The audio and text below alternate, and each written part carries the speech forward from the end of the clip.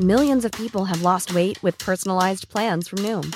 Like Evan, who can't stand salads and still lost 50 pounds. Salads generally for most people are the easy button, right? For me, that wasn't an option. I never really was a salad guy. That's just not who I am. But Noom worked for me. Get your personalized plan today at Noom.com. Real Noom user compensated to provide their story.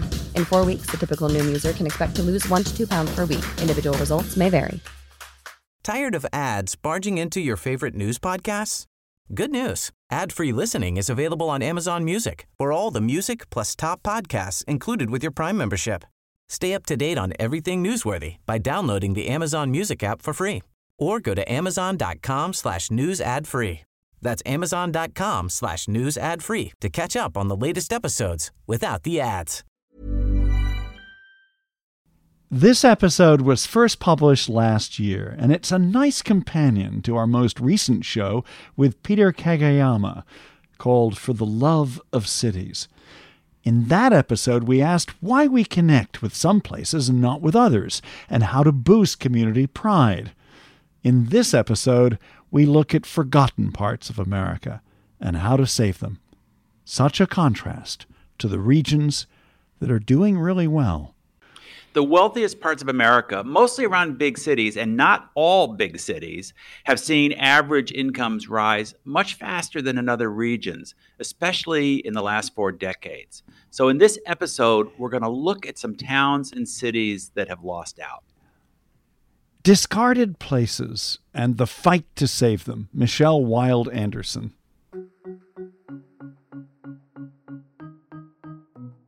I wanted a term that described kind of active decision-making.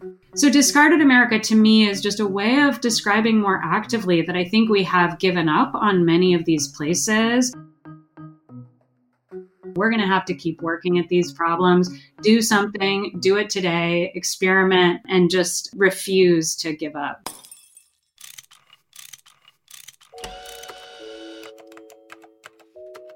Our show is about fixes. Yeah, how to make the world a better place. How do we fix it? How do we fix it? We often talk about poverty in America in terms of certain socioeconomic or racial groups and the hurdles they might face.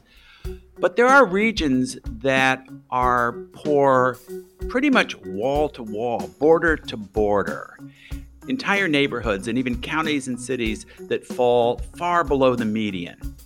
What do we do about those places that aren't just a patchwork of rich or poor or middle class, but almost entirely poor?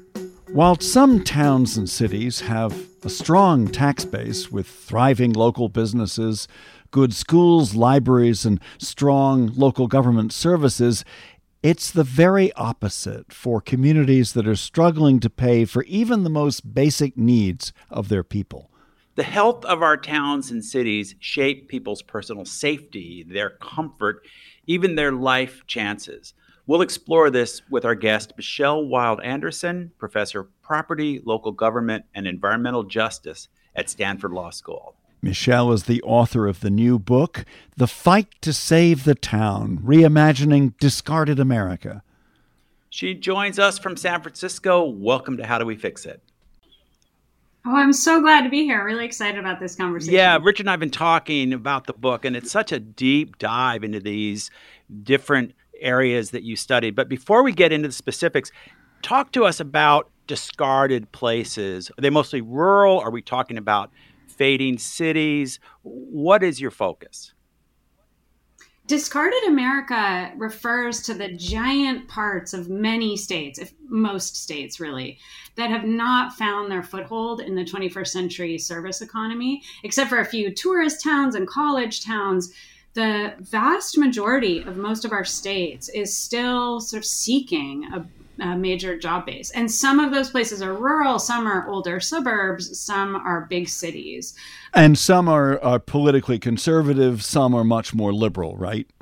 Right. And that also was really important to me in this book, to hold that political diversity, the urbanization diversity, and racial diversity, because you get a lot of different profiles for communities that have this problem. Now, It's not just the cities and communities at large. It's also neighborhoods that you think about, right? That there's a difference between city-wide poverty and neighborhood poverty. Right. And that is such an important distinction. So we've got three scales of what we could call spatial inequality, although that's a nerdy term for it. We've got regional inequality, this basic problem you can see most famously in New York City, that New York City's economy is this driver for the entire state of New York. But then you've got neighborhood inequality, which is captured in a heartbreaking way by the fact that in 2012, there was a 21-year life expectancy difference between the richest neighborhood in Stockton and the poorest neighborhood in Stockton. That's the huge difference between different neighborhoods. We certainly see a vast gap between rich and poor in parts of New York, for instance, much of the Bronx compared with the Upper East Side of Manhattan. You looked at entire communities. It's city level poverty or county level poverty, which is the problem of jurisdictions, local governments that are poor and broke. So let's walk through the 4 communities that you spent so much time researching and visiting. First, Stockton, California, in the Central Valley. Stockton is the most diverse place in the United States. It's got huge shares of population from all over the world, immigrants, refugees, people that have been dislocated from foreign wars, in addition to deep California roots in the gold rush and in the Dust Bowl and displacement from other regions of the country. It is also an urban center in a giant rural region that is one of America's most important breadbaskets for food production. So Stockton is the food manufacturing, food processing, food distribution center for California's San Joaquin Valley. It sounds like it's a pretty wealthy place, no? Stockton does have a lot of wealth, actually. There are very wealthy neighborhoods in Stockton and certainly in the larger region. The San Joaquin Valley in California has always been known for extremely high rates of inequality, a sort of owner tier of the region that has a lot of land and a lot of wealth, and then farm workers who, needless to say, struggle to secure any level of a living wage.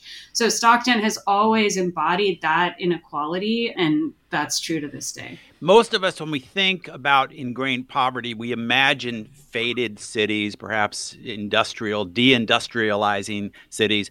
But that's not always the case. You also spent time further north in Josephine County, Oregon. That's a very different kind of place.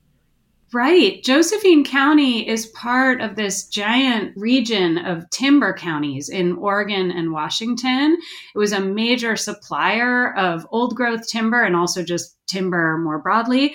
And it's very rural, but again, rural regions are often manufacturing centers. And so it's also a hub for wood products manufacturing, the things that come from wood, and trucking and distribution related to timber. So like most rural parts of America, it has this industrial sort of strand to its economy. But what happened?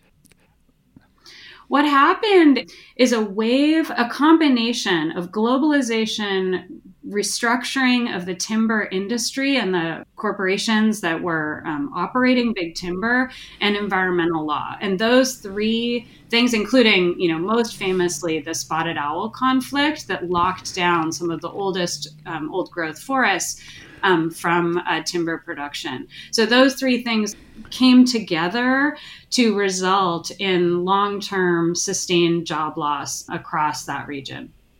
Next, let's consider Detroit, which is a city that's well known for its municipal bankruptcy that happened about 9 years ago. We've actually spoken about Detroit on a previous podcast with Jody Adams-Kirshner. So Detroit is next. I'll just pin down a couple of key periods for Detroit. 1970s, Detroit, like many manufacturing cities across the country, took a big wave of job loss. But then in the early 2000s, it took another one. And I think a lot of Americans don't realized how many manufacturing jobs were lost in the early 2000s. Our manufacturing productivity remained strong, but we lost a lot of jobs. And Detroit headed into the recession having just taken this big wave of losses. And then it was slammed by the recession. And because the Sun Belt, cities like Stockton, were so famous for their foreclosure crisis, I think many people didn't recognize how hard Rust Belt cities were also hit with subprime lending and foreclosure losses. So Detroit took this simultaneous hit at the household level through the foreclosure crisis and at the income level through the recession itself, and then this manufacturing slide. So by the time Detroit reached 2012, it's fair to say that the city had hit a low point on all dimensions of its economic life. And there's a racial aspect to this. We were talking about Stockton being the most racially diverse city in America, Josephine County in Oregon, mostly white. Detroit is largely African American, especially the people who have stayed in Detroit rather than left the city, right? Yeah, Detroit is actually the fastest diversifying city in America. So Detroit is often, its history is understood on the black-white axis, but it is actually diversifying very quickly. But the history of discrimination against Black housing seekers is a story that goes all across the 20th century, including a wave of fraud and exploitation in the 70s, and then the subprime crisis, 2005 to 2010s period, and an ongoing record levels of homeownership displacement from Black Detroiters. Finally, let's look at Lawrence, Massachusetts, one a little closer to home for Richard and me. That's a city that, like Detroit, was a real manufacturing hub in its day, but is a very different place today. Tell us about it. 100 years ago, Lawrence was a really famous city. It was one of America's most important textile manufacturing cities, and it became very famous for a strike in 1912 called the Bread and Roses Strike. Fast forward to the 1960s, and that textile manufacturing base has more or less exited for the South, where it's going to then exit again and head to, global points everywhere. I've been driving up and down 495, the highway around Boston, for decades now, and just scoping out the city from the interstate highway, it does look like Lawrence has come back somewhat from the utter despair of the early 2000s, late 1990s, when so many of those huge old brick mill buildings were abandoned.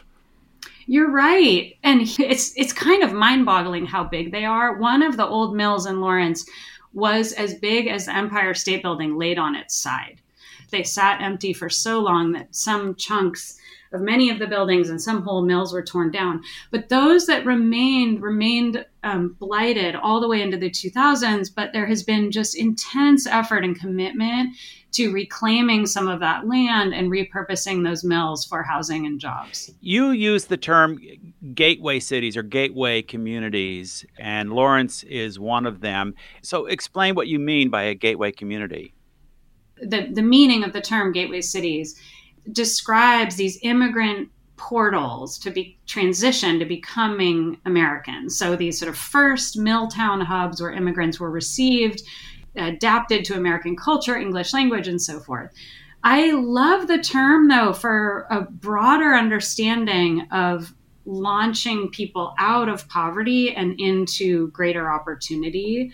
So I actually try to use the term in a broader way to imagine gateway cities as an alternative phrase for a poverty trap. So much of discarded America right now is functioning as a poverty trap. So gateway cities is my description for what we need to create as an alternative to that. Why do you use the term discarded America? It's very evocative, and I'd like you to explain a little more about what you're talking about. That's such an amazing question. I'm so glad you asked. I wanted a term that described kind of active decision making. There's a way in which we naturalize decline in poor places. And I think it misunderstands that places don't have to die. There is no natural lifespan. So discarded America to me is just a way of describing more actively that I think we have given up on many of these places. We have slowed our levels of redistribution to sort of move federal and state tax money toward them to try to rebuild their public services and allow people just basic opportunities. These areas are also regions, like much of the country, that were hit with two great crises in the last 20 years. One was the 2008-2009 financial crisis and recession. The other was the opioid and substance abuse crisis. Yeah, I'm so glad you asked about those together, because I think they should be understood as sort of two layers that kind of begin in 2008 or so and just carry on to this day. It's, from the Fed's point of view, the Great Recession ended quickly. From the point of view of local government revenues, it did not. And in fact, the 2010 to 2020 period is often referred to as the lost decade for local governments, because the nature of the Great Recession as a foreclosure crisis suppressed local government revenues for years after the recession was over. Yeah, explain why for people who don't really understand how the tax system works in a lot of communities. Yeah, the quick version is that local governments rely very heavily on property tax revenue, and property tax revenue, of course, is based on the value of houses. So that's one piece. Piece number two is that since the 80s, most states have created controls on how we assess property through their state constitutions. And those controls tend to lock assessed value into the time of last transfer. The foreclosure crisis, by definition, is a mass transfer of property. And so the bottom line is that the property values crashed, assessed values reset at that lower rate, and it takes a long time for revenues to reflect recovery in housing value. So those decisions instantly led to there being much lower revenues in many cities that were hit hardest by the foreclosure crisis. Yes. And they take, and the recession, of course, you take, losses on sales tax revenues. If a city has the authority under state law to enact an income tax, then they lose on that too. They, one source of revenue after another, the recession hit cities, but the property tax losses were the sustained ones. And there's the opioid crisis as well. That layers in across the same period to drive all kinds of pressures on social services, pressures on crime and violence and policing, public responses to crime and violence, damage to public property, sort of drug dealing in local parks, all of these sort of layers of pressure and trouble on local governments. So you've got rising crime, some tied to drug use, you've got falling tax revenues, and that leads to falling services. If they don't have the money, they just have to let some of their police officers go, and they have to close their libraries, and they have to, some cases turn off street lights and all kinds of terrible things, which then leads to even more people fleeing the area, less businesses less likely to invest, and it just seems like a downward spiral. That's a good description. Yeah. And because a lot of those big cuts lag the recession, because local governments will hold on as long as they possibly can. They'll sell property. They'll do whatever they can to balance their books in emergency circumstances. But by 2012 to 2014, these kinds of governments had nothing left to sell. And so they start engaging in these 20 to 40 to 50% cuts of their departments. And it's at that point that you start to see unrecognizable damage to public services, whether it's the closure of all public libraries or it's 40% cuts to the police department.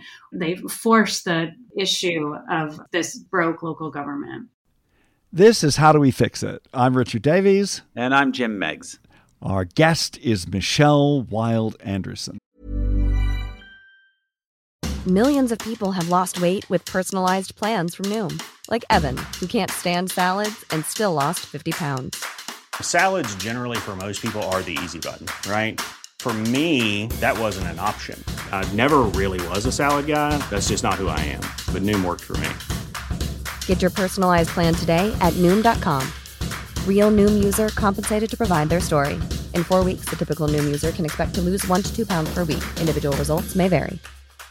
Tired of ads barging into your favorite news podcasts? Good news. Ad-free listening is available on Amazon Music for all the music plus top podcasts included with your Prime membership. Stay up to date on everything newsworthy by downloading the Amazon Music app for free or go to amazon.com/news ad free. That's amazon.com/news ad free to catch up on the latest episodes without the ads. Let's talk next about inequality, which has been growing in recent decades across the country. Michelle is based at Stanford University, right in the heart of California's Silicon Valley. Quite a contrast to the Central Valley. How does that region compare with places that we've been talking about?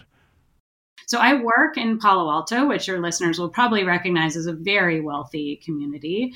And across the 2008 to, the next decade after 2008, Palo Alto invested $76 million in renovating its library system, state-of-the-art technology, Wi-Fi, public spaces, programs for kids, et cetera. Meanwhile, Palo Alto is home to hospitals and universities, restaurants, businesses that employ tons of low-wage workers. Many of those workers commute in from Stockton. That means that they're away from their kids 2 to 3 hours a day in order to take those commutes on the chin. Let's be clear, even during a time of day when the highways aren't absolutely jammed with traffic, the drive from Stockton to Palo Alto is what, at least an hour? Yeah, at least an hour. I mean, I've never made it in less than an hour and a half. But yeah, it's a very long time away. So these buses and various commuter vans and so forth will leave Stockton often at 4:30 in the morning to get people to these low-wage jobs in the Silicon Valley interior. And so meanwhile, across this same period, Stockton couldn't keep all of its libraries open at all. In even the libraries it did keep open, it dropped down to essentially half hours. It slashed its recreational services, so youth programs, after school and summer. So you're watching these parallel worlds. And what's important to picture about this is that in Palo Alto, the truth is that libraries are an amazing amenity, but this is a place that can afford private book collections, that can afford nannies who sing to kids, that can afford all kinds of home Wi-Fi and home computers. They can afford private substitutes for these public services. But in the poorest neighborhoods of Stockton, if those things are not available free at some level by a nonprofit or the government, they won't be available at all. This all sounds pretty depressing, but you found many examples in Stockton, Detroit, Lawrence, Massachusetts, and Josephine County, Oregon, where local people are fighting back to save their communities. Give us a few examples. Just as you described, there is a fierce commitment to these communities and real leadership and creativity on these hardest problems. So I'll highlight one woman from Stockton who's been on my mind a lot this week in particular, just an extraordinary advocate named Jasmine Della Foz. She was a high school student in Stockton who lost 10 of her peers in the high school to gun violence, sort of one at a time between 2010 and 2012. And she's the kind of person who grew up really, as she puts it, nihilistic about Stockton. I heard this over and over in my interviews. Like, people just, as kids, they know that their path to survival and prosperity is to get the hell out of their town. And Jasmine grew up with that feeling. She ended up as a 17-year-old having an opportunity to intern at City Hall and really never looked back. Jasmine became one of these warriors for the city of Stockton. And what she did was one thing at a time.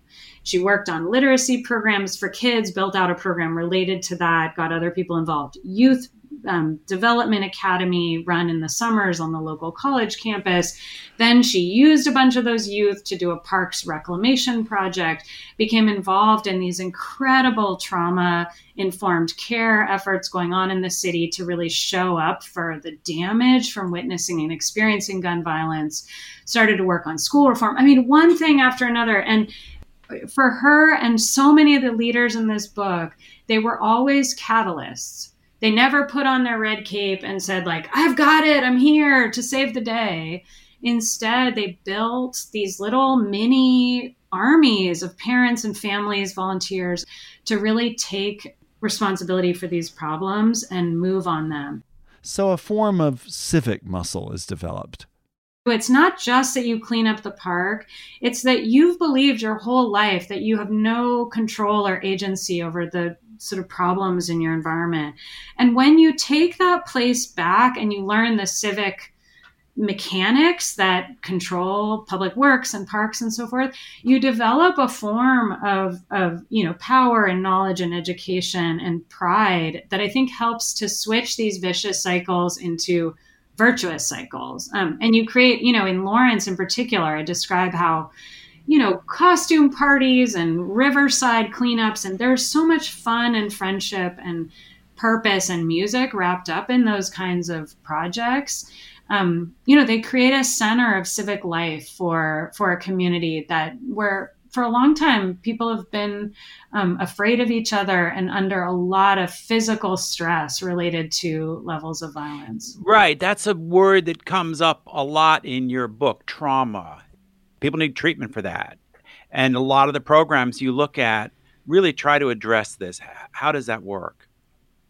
I mean, there's been an incredible wave of neuroscience research in the last 20 plus years that has really looked at the neurological consequences of trauma in childhood, and including witnessing or even hearing about community violence. And that work has really focused on the importance of healing and caregiving for people who have that kind of history. There'll be street corners where people know what happened at that street corner. They know of a killing that took place there. And that street corner, every time they walk or by it or avoid it, it carries the memory and the sort of fear of that event. And I think when a neighborhood loads up with a lot of those kinds of events, you get people who carry physiologically toxic levels of stress that make a person ready for conflict and violence. And you get people who sort of carry these levels of stress with them at all points, or stop leaving their homes. And so in all of these places, and beautifully including Lawrence and Stockton, they've developed really sustained efforts to stop pretending that that's not going on and really work systematically on taking back public spaces and really helping people to recover from that level of exposure. What can states and the federal government do that they're not doing now? Sometimes they actually make it harder, for instance, for struggling cities to get by through mandates and limiting how they can raise money, right? They do. I think states put all kinds of handcuffs on their local governments from solving these kinds of problems. So part of what states can do sometimes is get out of the way. That's a legal prescription. There's laws that actually block cities from exercising authority that they need to answer some of these problems. At the political level, both federally and state, we talk about these problems as intractable and, just impossible to reverse. And when we do that, it gives everybody an excuse to withdraw. And I think part of the sustained economic withdrawal from these places is actually based in narratives of hopelessness. So I think actually federal and state governments need to take a page from these activists' playbook and just believe that if they get involved, there is good work to do. We've talked about grassroots community efforts and what state governments can do. But there's also a role for businesses and for public-private partnerships. What can businesses do if they want to stay in one of these areas, or they want to help? Where is the opportunity for them? Businesses are so important, and actually they're an underappreciated part of civic life. I mean, we think of them as economic engines, employers and so forth, but they're also civic centers. They're sort of places that, bring neighborhoods to life and create contact points for people to work together. There's in each of these cities, part of the conversion to more virtuous cycles were these catalytic businesses, small businesses in most cases, cafes and so forth, that allow people to work through stuff together and sort of allow people to sit together and sort of make progress. And unfortunately, for 50 years or so, urban policy has had to keep relearning the same lesson over and over, which is that if you pour money into outside multinationals who are really footloose, they're very capable of moving quickly. You pour tax incentives and subsidies into those companies rather than into your small business community, you will lose those dollars quickly. And unfortunately, local governments keep doing that. They keep, chasing the tail of these bigger employers in deals that would never survive a cost benefit analysis. And meanwhile, you've got, smaller manufacturing companies included, but are, at the aggregate represent way more jobs than a single big employer who comes to town for a few years. Michelle, to end with, what gives you hope? What's the best argument against people saying these communities are dying communities? This book is full of my answer to that. I've admired so much the tenacity and bravery and creativity of the people in this book. But I want to answer that question with the whiteboard in Mayor Dan Rivera's office in Lawrence, Massachusetts. He was the mayor through some really, really tough years. He and all of the people around him had a sense of just fierce urgency around the work in front of them. And he had a whiteboard in his mayoral conference room. And at the top, he said, what can we do? Can we do it today? Stop explaining the problem, start explaining the solution. And then at the bottom, his wife, who knew how hard they were all working, had written a separate message that said, keep your head up. And I thought, that whiteboard kind of sums it up. We're going to have to keep working at these problems, do something, do it today, experiment, and just refuse to give up. Keep your head up. Keep your head up. Thank you, Michelle Wilde Anderson. Thank you so much. This was a great conversation. I really appreciate it. Michelle Wilde Anderson talking about The Fight to Save the Town, the name of her new book. Coming up, our recommendation and conversation. So, Richard, I gather you have another TV show for us this week. It's the golden age of television in so many ways, and we often find ourselves watching TV instead of going to the movies. One example of this is a show about two old white guys with absolutely no redeeming social message, Jim. But it's fascinating, dark, and brilliantly acted. I'm talking about The Old Man. And the two stars are John Lithgow and Jeff Bridges. Bridges plays a rogue former CIA agent who lives off the grid. The FBI's Harold Harper, played by Lithgow, is called on to hunt him down because of Bridges' complicated past that involves the Soviet invasion of Afghanistan in the 1980s. Great performances all around.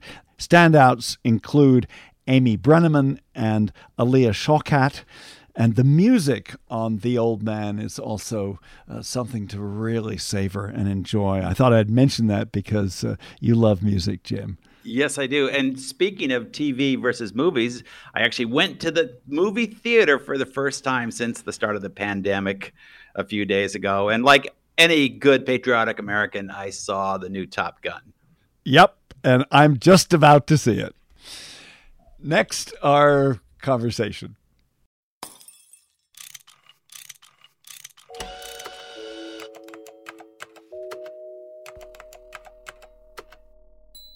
This was a tough one for us to do, Jim, because a lot of what Michelle Wilde Anderson is talking about is profoundly depressing, and places that so many people, I think, are hopeless. And she gives some stirring accounts of people who are fighting back to save their local communities.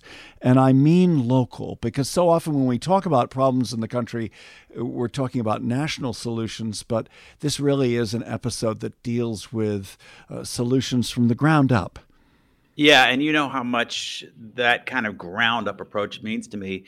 It's also important for those of us from our kind of background, college educated, mobile.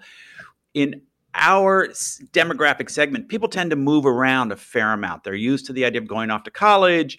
Then they are very likely to move to one of these booming urban centers after college and make their way in a career. There's a lot of people in this country who don't, of course, they don't go to college, but they also don't want to move away from where they live. And we can look at those places and say, well, what are you doing there? You know, why haven't you moved somewhere where the jobs are better?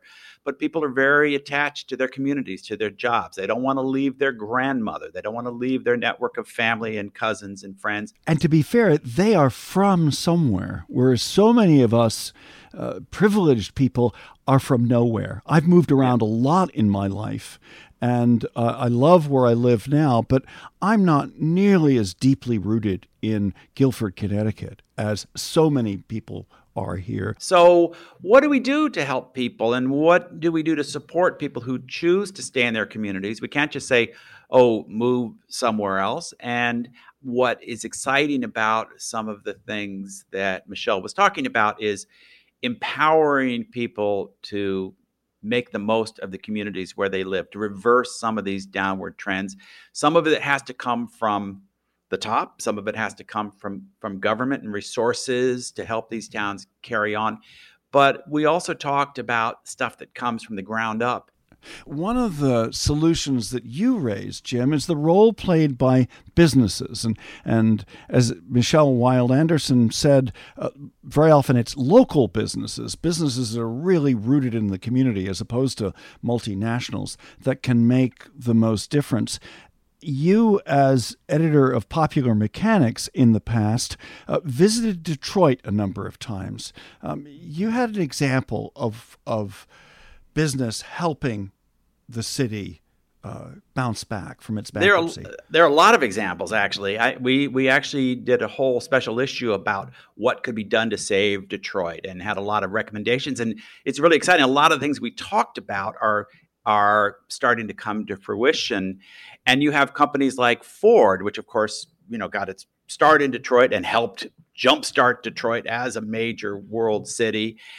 Ford has not entirely left Detroit. They have invested heavily in a rundown neighborhood, and they're creating a kind of a tech research campus for the future of mobility. You've got Rocket Mortgage.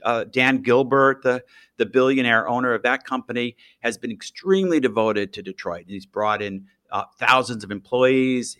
They're located right downtown, and he's been a major player in being a booster for Detroit. And I know a guy in Detroit on the other end of the scale who bought an old broken down factory warehouse kind of building and opened it up as a workspace for all kinds of different business startups, as kind of a tech incubator. And for a time, one of the businesses he had were some guys were making mead out of honey, and then somebody else was repairing motorcycles, and somebody else was building furniture. And I love those kind of grassroots startup vibe, and Detroit's a great place for that. Well, we're a startup here, Jim, and How Do We Fix It? And our vision is to grow our audience. So you can help us by spreading the word on social media. We do a lot of posts on Instagram and sometimes on LinkedIn and a lot on Twitter.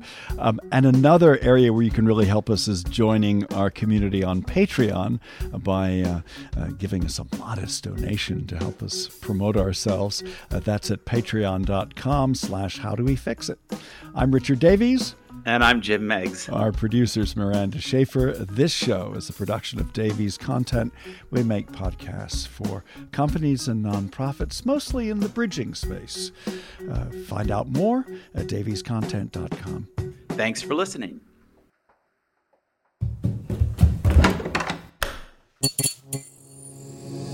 This podcast is part of the Democracy Group. Tired of ads barging into your favorite news podcasts? Good news. Ad-free listening is available on Amazon Music for all the music plus top podcasts included with your Prime membership. Stay up to date on everything newsworthy by downloading the Amazon Music app for free or go to amazon.com/news ad free. That's amazon.com/news ad free to catch up on the latest episodes without the ads.